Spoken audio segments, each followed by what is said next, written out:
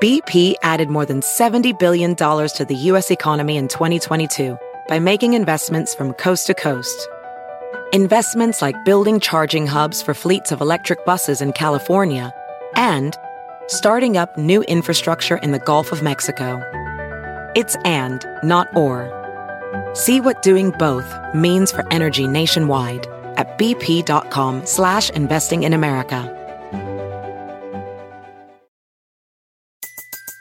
Everybody in your crew identifies as either Big Mac Burger, McNuggets, or McCrispy Sandwich. But you're the Filet-O-Fish Sandwich all day.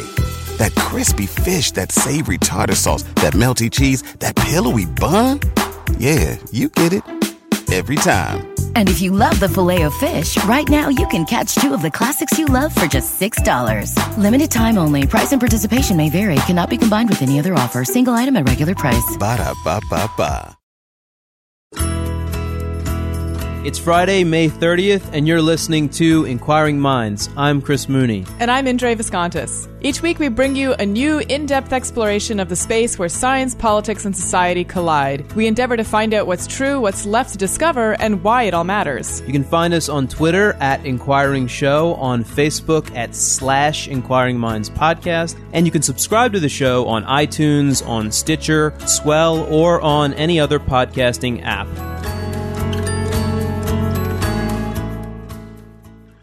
This episode of Inquiring Minds is sponsored by The Great Courses, bringing the world's greatest professors to your fingertips. With over 500 courses in science, history, philosophy, fine arts, and more, The Great Courses are available for digital download and streaming, or on DVD and CD the old-fashioned way. Best of all, you can listen to or watch The Great Courses at your own pace, without the pressure of homework or exams. And now, for a limited time only, The Great Courses is giving our listeners an offer of 80% off the original price of one of its courses called Practicing Mindfulness, an Introduction to Meditation. Go to thegreatcourses.com/inquiringminds to find out more. Once again, that's thegreatcourses.com/inquiringminds. So on this week of the show, I was able to visit one of my favorite subjects, and that is, how do we know we can actually trust science? Is there any validity to what is often referred to as the postmodernist view, that scientific knowledge is embedded in a cultural context and ultimately cannot escape from it? And so, if that's true, is anybody ever really an objective expert about anything, or is everybody's views determined by the society in which they live, their gender, their race, all these other extraneous non-scientific factors? So it turns out there is a truly masterful book about this that is just out, and it's by Harry Collins. He's one of the founders of the field of science studies, and he's currently based at the University of Cardiff in the UK. And it's called Are We All Scientific Experts Now? And what he does in the book is he sort of takes apart the notion of expertise and explains why ultimately scientists really do something that is special, that should be taken seriously. What's really noteworthy about this argument is where it's coming from, because as a founder of science studies, as a sociologist of science, Collins is part of a movement that we generally think of as having undermined expertise by, again, talking, like I mentioned before, by talking about how culturally determined it ends up being. And yet here, Collins is defending scientific expertise, defending science, saying we need to listen to it. So on the show, I asked him if he changed his views, and here's his response. The sociologists of scientific knowledge were always interested and lovers of science, which is why we went to study it. I'm not saying everybody in the postmodernist movement were lovers of science. They probably weren't, and probably the work that we did also fitted in with the two cultures argument, the humanities against the sciences, and I think we got corralled or recruited into that argument, but that's not part of what we were doing. I still think the work we did was really superb, and I don't think any of it was wrong. The only thing that was wrong was the overinterpretation of it to be an attack on science and the use of it to go along with this romantic anti-technology view. It's that I'm reacting against. So what do you make of that, Indre? Well, this book, I think, is really timely, because I do feel that now that everybody gets their information from the internet, there is this real danger of people thinking that they can, second guess what their doctors are saying in the office because they've read a couple of even, original articles from PubMed. My husband and I have fallen into that trap when it comes to the care of our son. All of a sudden we go to PubMed, we read a whole bunch of articles, and then we go and try to tell our pediatrician what to do. And it's horrible. And we recognize that because there's a reason why he has, 10 years of training and a lot of experience and we don't. So I think this book is really timely. And, I am really interested in hearing what Harry Collins has to say because, as you mentioned, rightly so, he is part of a movement that, has been thought to undermine science and scientific expertise, I should say. So, I think it's a great time to talk about this. Yeah. And as he'll point out, the original book that started all this questioning expertise and how objective are scientists was by Thomas Kuhn, The Structure of Scientific Revolutions in 1962, gave us the word paradigm shift.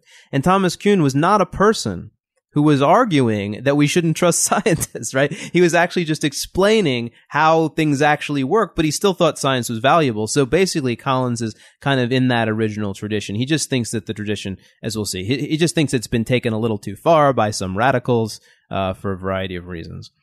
So that'll be our interview for today. But first, let's talk about some science in the news. There's one New York Times article that's been getting quite a bit of play. It's an opinion piece in which the author is talking about the lack of clinical trials in the elderly population. So let me just back up a second and say that recently an article in the Journal of General Internal Medicine has come out that is a meta-analysis essentially of clinical trials. And it looks at 109 phase 3 or 4 clinical trials. These are clinical trials, on human subjects that are almost sort of the last stage before a drug gets approved. And it turns out that 20% of these trials excluded people who were over the age of 65. And what's even more concerning is that almost half, 46% of these trials had some kind of exclusion criteria that disproportionately affects the elderly. So, for example, comorbidity. So as you get older, the chances of you getting a particular disease goes up. So your chance of having 2 or more diseases is much higher than if you're younger. So you might think, well, this is the reason for this is, and Big Pharma will tell you, it's because we want to keep our clinical trials pretty clean. We want to make sure that whatever effect we're seeing in the population is coming from the drug that we're trying to study, not, some interaction with some comorbid disease or something else that muddies the water. And so, that makes sense from a scientific perspective. It makes sense from a business perspective because the clinical trials are designed to evaluate one particular drug and they want to see, obviously, a positive trial. And muddying the waters can create a negative trial, even though the drug can have some efficacy. But the problem is that the way in which elderly people react to drugs can be very different from the way in which the cohorts that are studied react to the drugs. And the biggest issue here is one of dosing. So, we know that any chemical can become a poison if you consume too much of it, right? Well, in the case of elderly people, the way their kidneys and livers function and metabolize these drugs can be different. So a dose that is safe for someone who's a little bit younger in the peak of physical condition can be unsafe for someone who's older and whose liver isn't functioning quite as well. So this is a really big issue. So I'm shocked by this. What is the reason? Is it because because the science gets more complex, the trials have to be bigger, have more subject in them, that's more expensive? Is that the reason they've been doing this? Yeah, that's a big reason. So, these trials are very, very expensive, many millions of dollars, in some cases. And so the pharmaceutical companies that are developing these drugs are, of course, motivated to show an effect. Now, the more diverse your population, the larger your effect has to be, right, to account for the variability in your subjects. So, if you can limit it to, a certain swath of the population, you're more likely to get a bigger effect. But, this also makes Big Pharma seem like, our evil, the evil genius out there that's trying to just take our money and run with it. But the truth is that they also want a pretty pure response. They want to make sure that whatever effect they're getting really is real and is not, a side effect of some other interaction. The more complicated your subject's pool is, the more likely you have to have some of these interactions. And so, I can see where they're coming from in terms of the science, but, in terms of the application to society, this is really where they're falling short. Yeah, no, this is really huge. We have, growing elderly population in the world. And ultimately, you got to think there's some people in pharma who realize that, hey, this is how I beat my competitors, is by doing better science. And isn't that what pharma is all about, right? So this is a way to do better science. Yeah, it's hard, but the science they're doing is always hard. Yeah, and you might think, oh, this is great that we're talking about this issue, that this sort of analysis just came out. But the truth is we've known about this problem for, many, many years. In fact, there was one meta-analysis that I read that was published in 1992 that looked back at the history of clinical trials all the way back in the 70s. And, this is an issue that has actually become more and more pronounced. And even after 1992, it's become more and more pronounced. It's not like it's gotten better, even though we've known about it for, 20 odd years. Wow. That's really surprising. And I just ask, isn't there a role for like the FDA to say, all right, we're not taking these oversimple studies? The FDA is ultimately approving drugs. So they are looking very closely at the science that is used to prove the drugs work. Maybe they should be requiring more diverse study samples. I would say that that's one way of going about it. I actually think it should come from the funding organizations themselves. So I think the government organizations that fund some of these trials, like the NIA, should be more picky about, the types of people that are included in the trials. And somehow I think maybe pharma companies should be rewarded for, addressing this issue instead of punished necessarily down the line. I always, the carrot versus stick thing. Got it. Well, it's a fascinating, huge thing that I did not realize was happening. So thank you for unpacking it for us. And so let's go on to something a little bit more light. Indre, I know you've seen this. Oh, that's a good pun there. Yeah. Yes, I didn't even mean to. Okay, yes, it's very light. So there's this totally viral thing going around in a publication called National Report. And the thing is entitled, it's an article, it's entitled "Solar Panels Drain the Sun's Energy, Experts Say." And look, it is a spoof, SPOOF. National Report is a satirical website, and if you read the article, you would have to be very deficient not to notice that this is a joke, because it says the research was funded by Halliburton, and they make up these crazy pseudoscientific terms like, quote, forced photovoltaic drainage, which is the phenomenon they claim that they're. And let me just read you a quote that should have also given it away from an alleged scientist who did the alleged study. Here's the quote. "Put in layman's terms, the solar panels capture the sun's energy, but pull on the sun over time, forcing more energy to be released than the sun is actually producing." So, okay, you're laughing. This is nonsense, right? But what's scary is that this thing has been very viral, more viral than anything I've written, at least, 300,000 Facebook shares and likes. And if you look at the tweets about it, it's not, a lot of people are laughing, but not everybody's laughing. A lot of people are just sending it out, spreading it out. So I think a lot of people are actually believing this, which is a little sad. Well, this also kind of touches on, one of those other recent studies of how people often share things without reading them. Yeah. You might have seen this too, that, we often post a share. It doesn't mean we have actually read the article. Right. So, here you go. But yeah, the truth is, of course, is that the sun is going to burn itself out, but we have about 5 billion years to, figure out an alternative place to live, before that happens. But yeah, I agree with you that it is sad that people are sharing this without realizing it's a parody, but I hope that the vast majority of people really do think it's funny, because it is so ridiculous. Well, one of the people who was in the know, and I think this was on Twitter, and I saw it anyway, pointed out something that is kind of important to note, which is that if this were true, if solar panels were doing this, then don't you think plants would have been doing this and doing it more, right? And doing it for longer, right? The plants would have taken out the sun, not the solar panels. At least that stands to reason for me. If you're going to occupy this crazy upside down world to begin with, then that's the logic that works. Well, Chris, maybe that's why plants don't rule the world, that they have this, they're too worried about shutting out the sun. Okay, well, that is enough said about that, really. Okay, it's just that apparently satire can go really far, and sometimes too far in the ears and minds of some people. So with that, let's take a short break, and we'll be back with my interview with Harry Collins.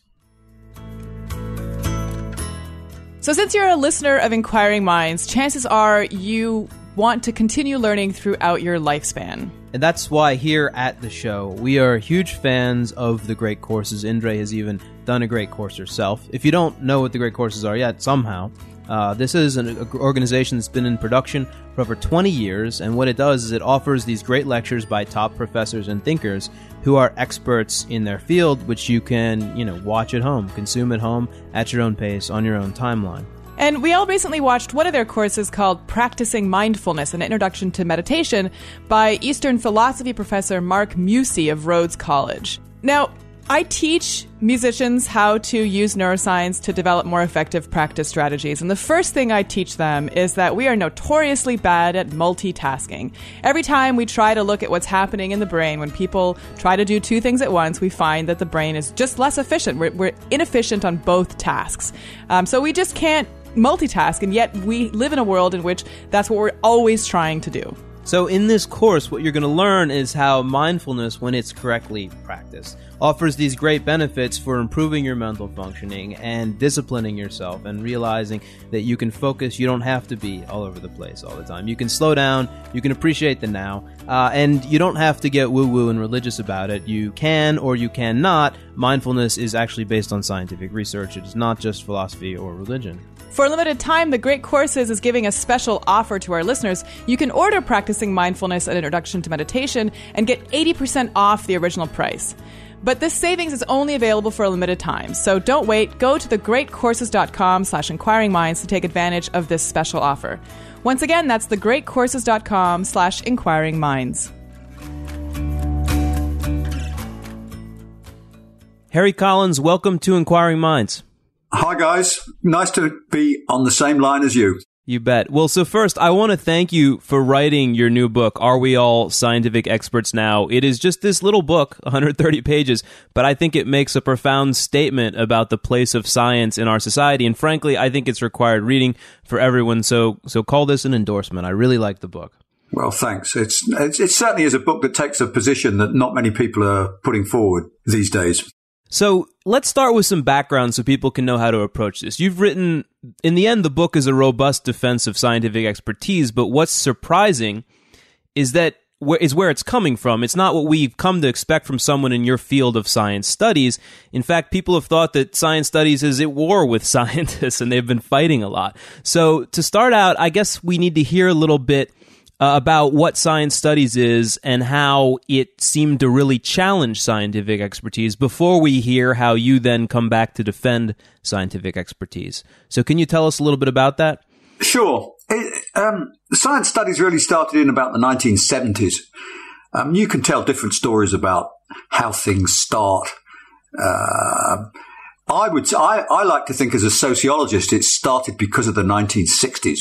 In the 1960s, everything changed. Hemlines went up, the bowler hat went out. People stopped wearing trilbies and people stopped wearing ties. And I think at the same time, I remember as I was a young academic at that time, and I remember feeling a tremendous freedom to think new things. It was a kind of societal change.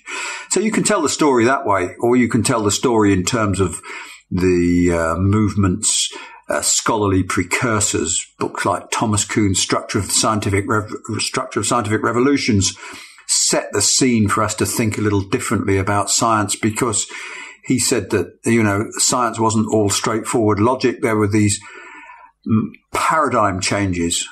Critics of the book called it mob psychology. I don't think it was, and certainly wasn't what Kuhn was trying to say. But it did, again, open up the ground for more interesting things to be said about science than had been set up to that date. With very few exceptions, what had been set up to that date was science is the most perfect form of knowledge, and what philosophers and sociologists and historians have to work out is what kind of society supports that best kind of knowledge, and what is the special nature of that best kind of knowledge.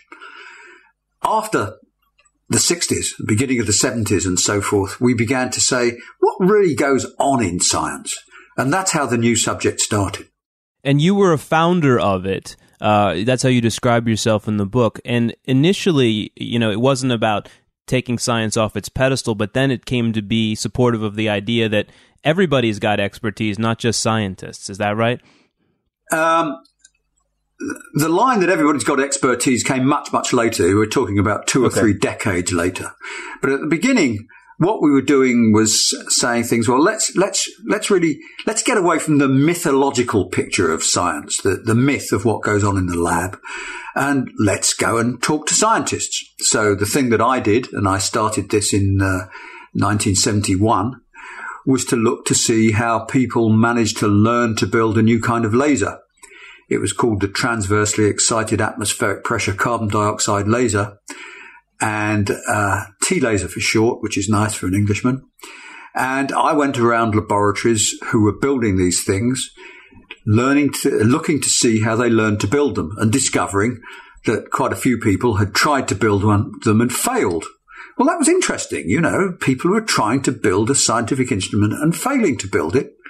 And it turns out only managing to build it if they spent some time with somebody else who'd already built one successfully and learnt the tacit hidden techniques for doing it. So when one wrote like that about science, you were already saying something a little bit different. Science here was being fallible. The scientists were trying and failing, and they were having to learn to do things by social intercourse with their colleagues rather than just looking things up in books. So that was new. That was 1970. And then it turned out to have really quite substantial implications, this idea that an experiment could only be done successfully if you learned the tacit knowledge. Because the normal way we thought about science up to then was that if you want to know whether a scientific experiment is valid or not, you repeat it. Well, okay, that still went on. People tried to repeat experiments. But what you found is when somebody repeated an experiment and didn't get the same result as the first guy got or the first girl got, the first scientist said to the second scientist, well, that's because you haven't done the experiment right. And it was difficult for the second scientist to argue back because, in fact, it's hard to know whether you've done an experiment right unless you know what the result's supposed to be. And if the result is what you're arguing about, how do you know whether you've done it right? So you have these two groups of people. Some people who've done an experiment and found one kind of result. Some people who've done the same experiment, found another kind of result. Who's right? And you can't tell just by looking at the experimental apparatus. It turns out that the way people actually make up their minds are in a very rather mundane kind of way. Who's the best scientist? Who's at the best institution? Who do I trust? Who's got the best track record? And science begins to look much more ordinary. So, as I like to put it, that did level the academic or the cognitive terrain. It leveled the cognitive terrain down a bit. Science's mountain became a bit eroded, and science's pedestal was rocking. But at the same time, people like me who were doing this work weren't in any way against science. We had no anti-science aim. We were just interested in how science worked, and we were looking at science because we loved it. And that's how it started. Yes, I was one of the founders. I was one of the first people to do actual field work of this sort. Mm-hmm. And I carried on doing it for 10 or 20 years.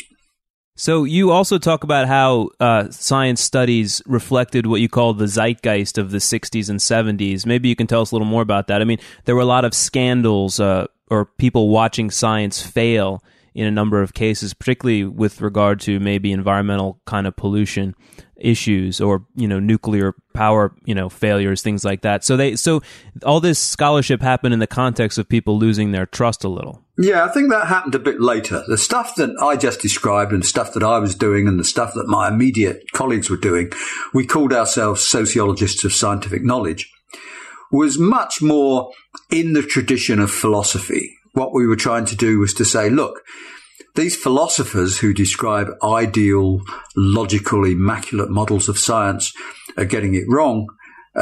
You can actually apply the sociology of knowledge to science, and that's what we thought we were doing. We were showing that you can do a sociological analysis of science. It was only later, when the environmental movement caught on, that that the work we had done became sucked up in, well, two things really. It became sucked up in the environmental kind of distrust of technology movement, and it became sucked up in the general movement known as postmodernism.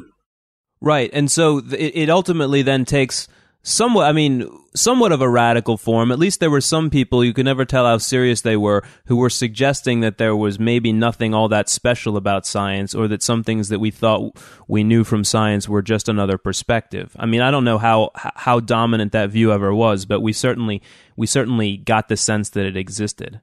Yeah, well, I think it was a nice position to hold, so long as nobody took it too far. I mean, it was time that the sciences got knocked off their pedestal. I mean, in the 50s, for example, you would see, let's say the iconic television program about science on British TV called Horizon. You would see a scientist wheeled on in a white coat. They'd look down the microscope and they'd say, yes, there we are. We can see this is what it is. This is how it is. And that scientist would be allowed to pronounce on more or less any topic, even outside their immediate expertise. And, you know, it was a kind of magic.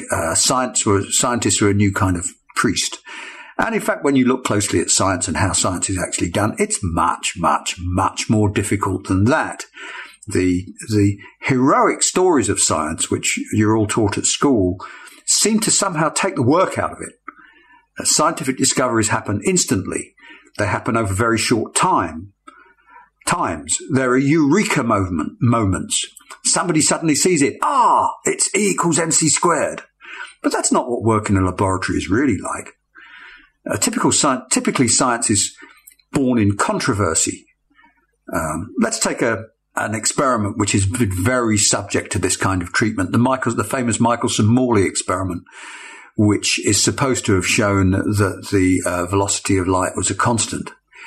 In fact, it didn't, because Michelson and Morley didn't complete the experiment in a way that they would have needed to do to show that it really was, the velocity of light was really a constant. They needed to carry it out at 4 seasons of the year to make sure that what they weren't seeing was some sort of interaction between the movement of the Earth and the movement of the ether.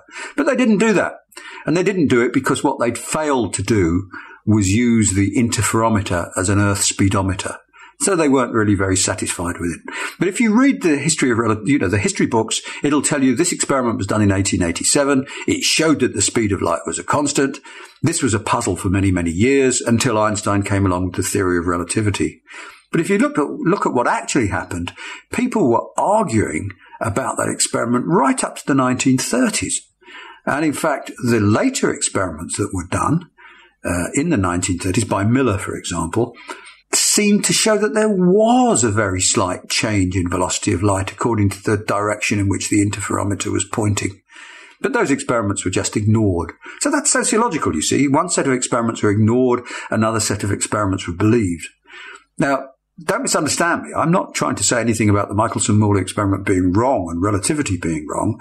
I'm just saying it's all a lot more complicated than the old models would suggest. And it was time that those old models were knocked down. It was time that kind of model of science was knocked from its pedestal. And it's time that we started to understand science much better. And without this new understanding, we just wouldn't understand why scientific controversies take so long to settle. 50 years or something for a typical scientific controversy. We'd still be puzzled about that. But now we understand this so much better, we can see where science fits into our world much more clearly. Okay, well, so let's move on then to the project of the book with that context laid out, and let's talk about what you call the third wave of science studies, where you're sort of redefining a version of scientific expertise that we can bank on and showing that not everybody has it, that it is something sort of special, which is sort of, I guess, a reaction to some people going too far in the other direction. Tell me why you felt it was necessary to take this stand. Yeah, I think some of my colleagues did have a bit of an anti-science attitude or an anti-technology attitude, had a rather romantic view of some sort of unreformed state of nature that science and technology was despoiling. And it just seemed to me that we were moving into a position where, at least in the narrow academic world of my colleagues, it was ceasing to be possible to talk about experts. if you said so-and-so's an expert, you were accused of being an elitist. Somehow or other, the ordinary people had the common sense to understand the natural world in a way that scientists didn't. And I began to think, what kind of world are we moving towards? I mean, I didn't want to live in a world that didn't take account of expertise. What a horrible world that would be. I mean, for one thing, I wouldn't get invited to foreign conferences any longer, because instead of inviting me, an expert in the topic they talked about, they just invite whoever was walking past in front of the building. Anybody off the street would do just as well, if there's no such thing as expertise. And then, more seriously, if you do away with the world of expertise, the notion of expertise, then who is it who's deciding on the truth? Well, it's the people with the power, or the people with the money, or the people with the best media presence. And I didn't want to live in a world like that either.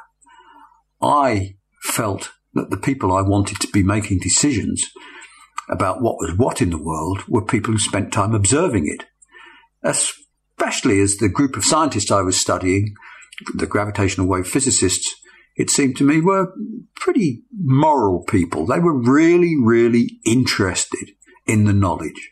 They weren't interested in winning political battles. They were interested in finding out how the world worked.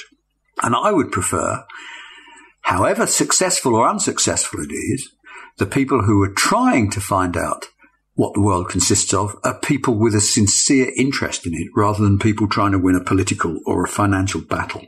So does this mean that you've actually gone back on the views that you originally had in some of this work on the sociology of science? No, a lot of people think I'm some sort of turncoat or something. In fact, a couple of the reviewers of the book, who wrote otherwise very, very nice reviews, shocked me by saying that I was being disingenuous by not saying that I'd changed my mind about the work I did in the 1970s. But I want to stress that there's no change of mind gone on at all. I mean, first of all, as I said right at the beginning of the interview, we were always interested in, and the sociologists of scientific knowledge were always interested and lovers of science, which is why we went to study it. I'm not saying everybody in the postmodernist movement were lovers of science.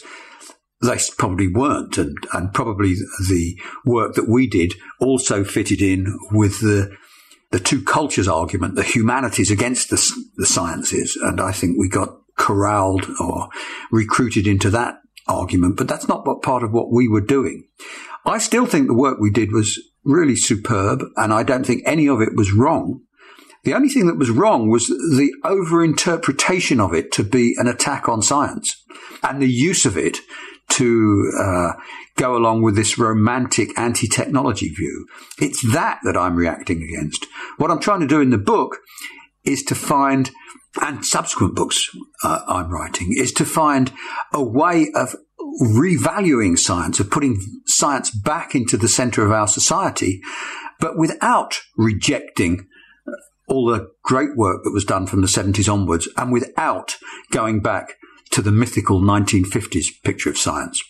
Well, I think that's sort of one of the morals that we come back to a lot on this show, but I just want to take a little excursion here and talk about your own expertise, because in the book, you tell this amazing story that I didn't know. Apparently you studied these gravitational wave physicists so closely that you could effectively be taken for one of them, and other physicists couldn't tell that you weren't one of them when you answered questions and a real one answered questions. They thought you might be one of them. So you really had expertise. Tell us about that. Yeah, that's true. This is the new notion of interactional expertise. I mean, I've been studying the gravitational wave physics business since 1972, but I studied it really intensely from about the mid-90s to the early 2000s, or the early 90s to the early 2000s, about 12 years. I probably spent more time with gravitational wave physicists than with any other group of professionals, including sociologists. I went to all the conferences, and I spent hours and hours chatting with them over lunch and having coffee and so on and so forth. And they became my very good friends and acquaintances. And towards the end of this period, I suddenly noticed something odd. I noticed that when I was sitting down having a cup of coffee or having lunch, I'd be talking physics with these guys, and I'd be saying, why don't you do this that way? And they'd say, oh, Harry, we did think of that a couple of years ago, and we tried it out, and then it didn't work for this reason or that reason. So the things I was asking were not stupid. just occasionally I'd say something that was right. I'd win a bit of a technical argument. And then I'd think, well, wait a minute, this is interesting. I'm a non-physicist, but I'm talking reasonable physics. People don't avoid me when I come to sit down at their table. They're quite interested in talking to me. It's like a normal physicist to physicist conversation. And I'd written a couple of books about artificial intelligence. So I was also interested in the Turing test. I thought, well, let me test if I really could pass as a gravitational wave physicist. So we set up the experiment. We got a gravitational wave physicist to ask questions over email of me and of another gravitational wave physicist. We had an intermediary as the postman, so nobody knew who the questions were coming from, we did know who the questions were coming from, but nobody knew who the answers were coming from. And he asked, in fact, 7 questions, and we gave 7 answers, each of us. And then we sent the complete dialogues, questions and answers, to a group of 9 other gravitational wave physicists and said, who's Harry Collins and who is the real gravitational wave physicist? I wasn't anonymous because everybody knew it was me taking part in this experiment, and everybody knew who I was. And 7 of the gravitational wave, I should say the nature of the questions, that they were technical questions about gravitational wave physics, but mathematics or calculations or algebra weren't allowed.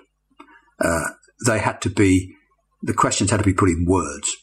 Anyway, so the answers went back, and 7 of the people who received the dialogues, the gravitational wave physicists who received the dialogues, said they couldn't work out who was who, and 2 of them thought I was the genuine gravitational wave physicist. So that was pretty good fun, and Nature wrote it up as an article. Yeah, they wrote it up as sociologist fools physicists or something like that. It was kind of puzzling because I thought, well, why should I do better than the physicist? And it turned out most of it was due to one key question, where the physicist asked me, how would an interferometer interact to a wave with this kind of polarity? And the real physicist knew the answer that was written in the textbooks, written up in a paper, and gave that, whereas I didn't know it. So I had to work out the answer on the fly. We were only given about 5 minutes to answer. And my answer was correct, but different to his. And so they thought I must be the real physicist because I could have read what was written in one of the papers, but I wouldn't have been able to make it up on the fly. Well, so let's go from there to what is the basis, if you could just lay it out in the book for, the central thing that you define as being unique about science that really does make it matter in the world and that really does show that it works? Well, there are 2 things in the book, really. There's that, but there's also the analysis of expertise. One of the important things in the book is the table of expertises. We call it the periodic table of expertises because we wanted to annoy as many people as possible. And really, sociologists shouldn't be thinking up periodic tables, but we thought we'd give it that name to attract attention. And what I've described to you, this expertise that I gained in gravitational wave physics, just by sitting around talking to people for a decade, I call interactional expertise. And that's one of the categories in the table.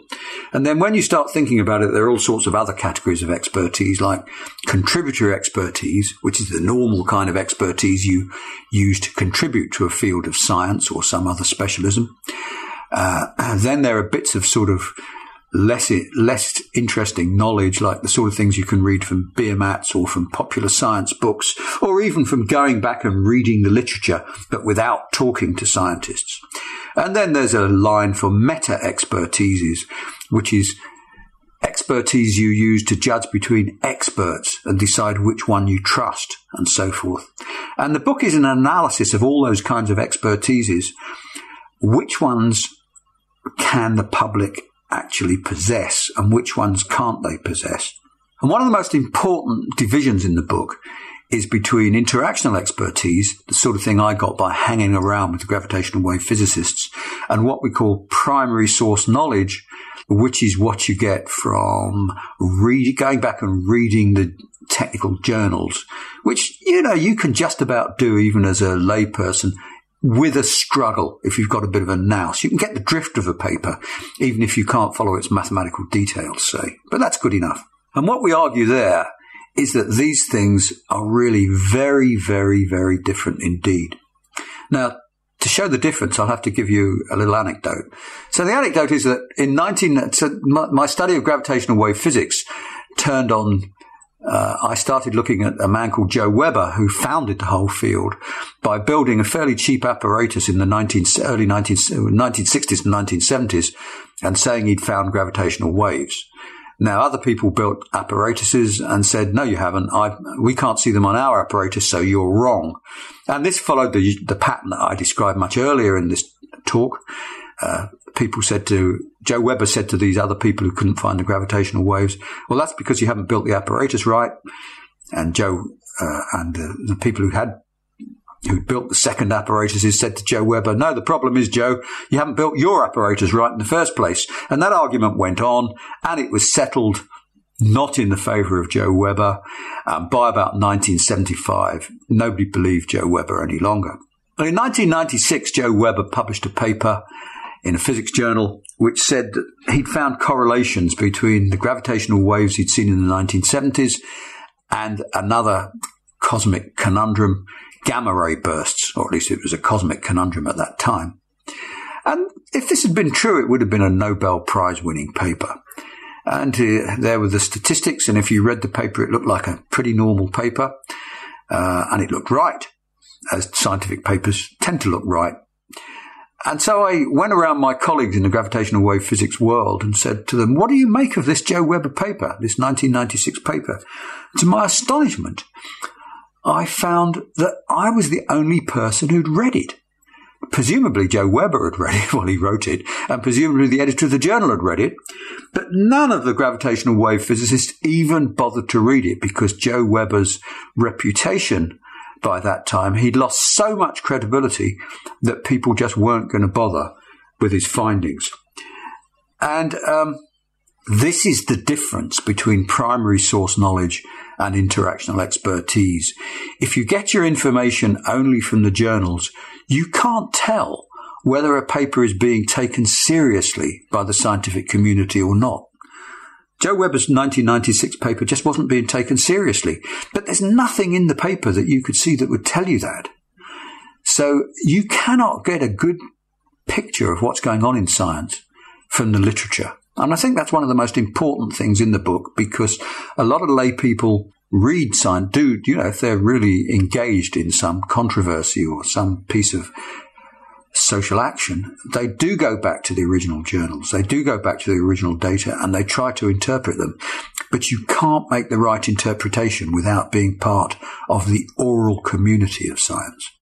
Well, this is what happens and this is why with vaccine denial and many other kinds of science denial today, I think you make such a strong point that they can go cherry pick the literature, they can Google search, and they can find information, and there's plenty of websites for them, but they're not equipped to pronounce what science is based on those sources, and ultimately they are not in a position to challenge what's known.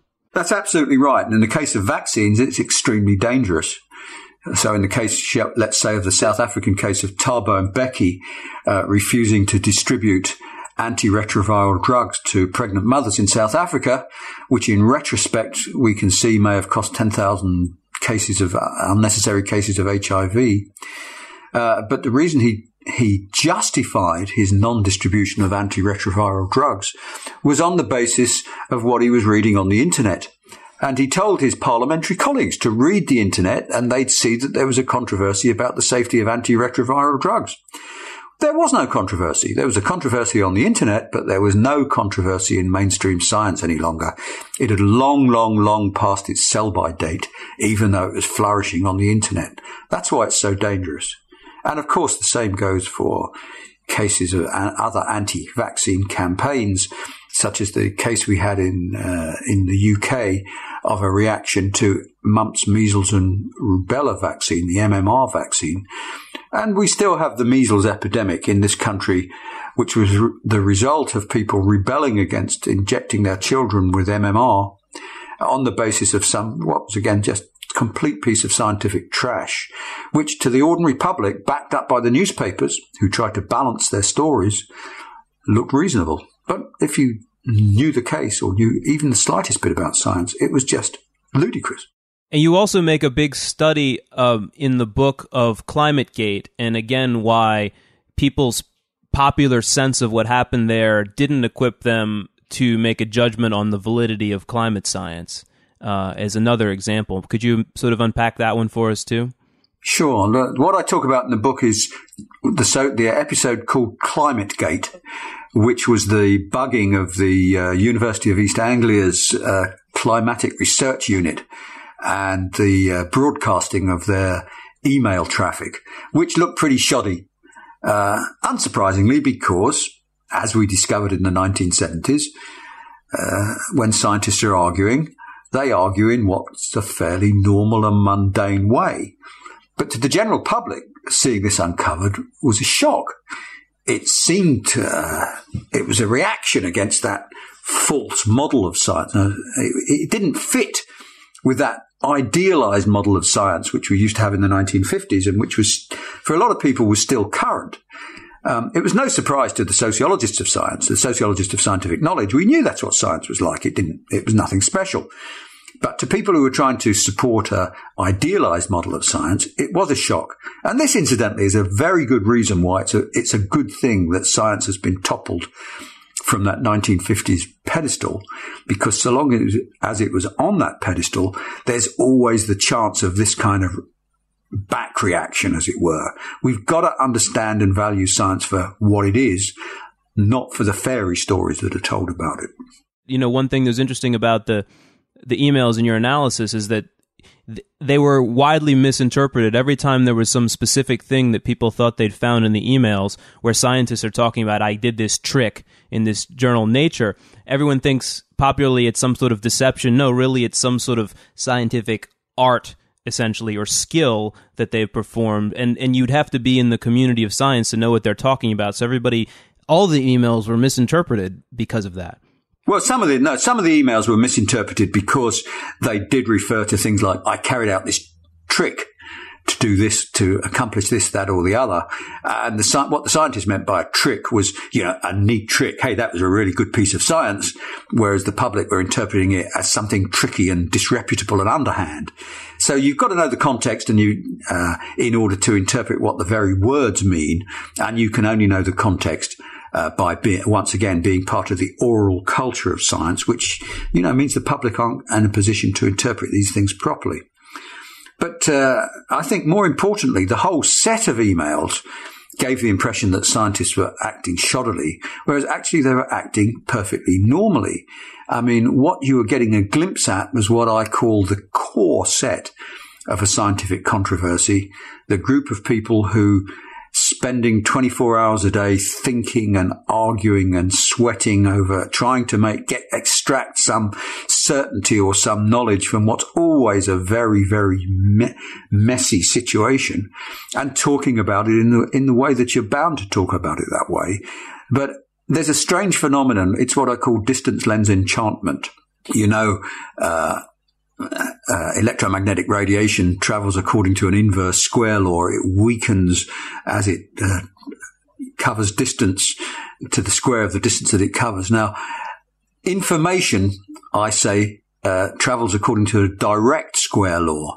It actually gets stronger and stronger as it moves away from its seat of creation, the core set, because nobody can see the subtleties and the nuances and the sweating that's going on. And so what you get is, as information travels further from the seat of creation, people get very simplified and very straightforward and very simply opposed stories about it. And what in the core set is scientific debate turns into heartfelt campaigns as soon as you move a little way away from it, like political campaigns. And that's one of the most important lessons of ClimateGate, I think, that what you're getting a glimpse of was the difficulty of science in the core set. But people who were involved a little way away from it just simplified everything and says, these scientists are just being shoddy and careless. Not true at all. So, You talk earlier about the zeitgeist, and maybe we could turn towards sort of a last couple of questions. You talked earlier about the zeitgeist and how there was a time when people wanted to challenge science, and now you're trying to change that back to supporting science. I mean, maybe your book itself represents the fact that the zeitgeist is changing, and that we're all realizing, gosh, we've gone a little too far challenging science, and maybe we need to sort of start to reinforce it a little. Well, I hope you're right. I mean, it's a slow process among my colleagues, but I think we have to make choices. And if we continue allowing the zeitgeist to devalue science, if we devalue scientific attitudes and scientific values, we're going to find ourselves living in an unpleasant society. And I think we need to start valuing. It's not so much the findings of science, it's the values of science, the selflessness, the universality, the honesty of the thing. That's what we need to value. We need to make those kinds of values the core. They are the core of the kind of societies that we really want to live in when we really think about it. Well, I think that's a wonderful note to end on. And I guess I'll just say, Harry Collins, thanks for writing this really fascinating book and connecting the field of science studies back to defending scientific expertise. And thanks for talking with us on Inquiring Minds. Thank you.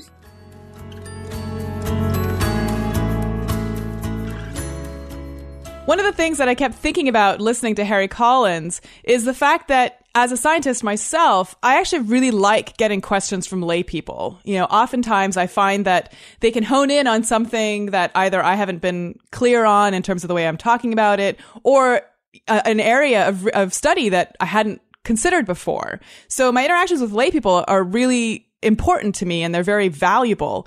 But sometimes I get into these arguments where, it's clear that the person just doesn't have the same expertise, obviously, and it's very hard for me to explain why we've chosen, a particular route in a study, for example. And it can be very frustrating when someone who has read, 2 articles, feels as though they can have an argument with me about something that we've done that I've really spent, years and decades training on. And, in the book, we didn't get to talk about it in the interview, but he does talk about times when lay people really do have something to contribute, so-called lay people. And there's a couple of categories. One of them is basically being a whistleblower, where you are an observer of science, like you're in a government agency. You might not be a scientist, but you see something being done wrong. And that's a lay person's role. That's, a time-honored one. And you might just actually sort of say, hey, this is not right, and that's very important. Another role is where lay people are actually experts, because in effect, they're something like a farmer who is actually doing something that is quasi-scientific and develops an expertise in, say, agriculture, right? And it turns out that sometimes they're closer to it than the scientists who from a distance study it, and so they can actually catch experts on all kinds of things. So there's a lot of things for lay people to do, but then there's a lot of things that they can't do. And as he argues, one of the ones that they can't do very well is knowing what's going on within a community of scientists that they're not a part of, because they're just not a part of it. They're not going to the conferences, right? They're not, Yeah, and it's one thing to say, look, I don't really find your study that compelling. It's not going to change my behavior, whatever. It's another thing to say, you are wrong because have this anecdote to tell you, or I've had this experience, or I've read this on the internet. Those are 2 very different reactions. And, I think the latter is the one that is really dangerous. And the latter, I've written a lot about, I called it the smart idiot effect in a couple places, but basically, it's this danger of having a little bit of intelligence. And, probably the people who are more inclined to do this are people who have college educations, right? They think they know something, and they think they can evaluate, but they don't actually ever figure out what's going on within the world of science the way journalists do, who report on science, or the way sociologists do, who study science. They never do that. They just read this stuff. And they make up their minds. And that's just turns out to be an incredibly dangerous thing to do from the outside. Yeah, and I think any scientist will tell you that there is a certain amount of humility that you have to bring to your work. And when a layperson doesn't have that humility at all and just has an arrogance about their own intelligence, that's when I think the conversation becomes difficult. Right. So I'm glad to do this interview, and I thought it was really illuminating, and how things have changed since the days of the 1990s when scientists and people in the humanities or in sociology like Collins were enemies. Now look, I mean, sounds like they're friends again. So we've watched that transition happen. Absolutely. So that's it for another episode of Inquiring Minds, and I want to thank you all for joining us. You can find us on Twitter at Inquiring Show, on Facebook at /Inquiring Minds Podcast, and you can send us comments, feedback, future guest ideas, cookie recipes, or anything else you'd like to inquiringminds@climatedesk.org. And we just want to remind you that this episode of Inquiring Minds was sponsored by The Great Courses, bringing the world's greatest professors to your fingertips. With over 500 courses on science, history, philosophy, fine arts, and all kinds of other subjects, The Great Courses are available for digital download and streaming, or on DVD and CD. Best of all, you can listen to or watch The Great Courses at your own pace without the pressure of homework or exams. And now, for unlimited time only, The Great Courses is giving our listeners an offer of 80% off the original price of one of its courses, Practicing Mindfulness, an Introduction to Meditation. Go to thegreatcourses.com/inquiringminds to find out more. Once again, that's thegreatcourses.com/inquiringminds. Inquiring Minds is produced by Adam Isaac in cooperation with Climate Desk, a journalistic collaboration that includes The Atlantic, the Center for Investigative Reporting, The Guardian, Grist, Mother Jones, Slate, Wired, and The Huffington Post. Our music is provided by the award-winning producer, Rian Sheehan. And we're your hosts. I'm Chris Mooney. And I'm Indre Viscontis.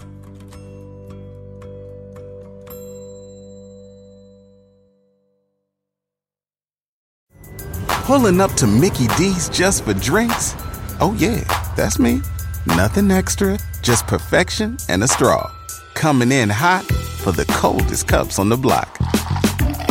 Because there are drinks. Then there are drinks from McDonald's. Mix things up with any size lemonade or sweet tea for $1.49. Perfect with our classic fries. Price and participation may vary. Cannot be combined with any other offer.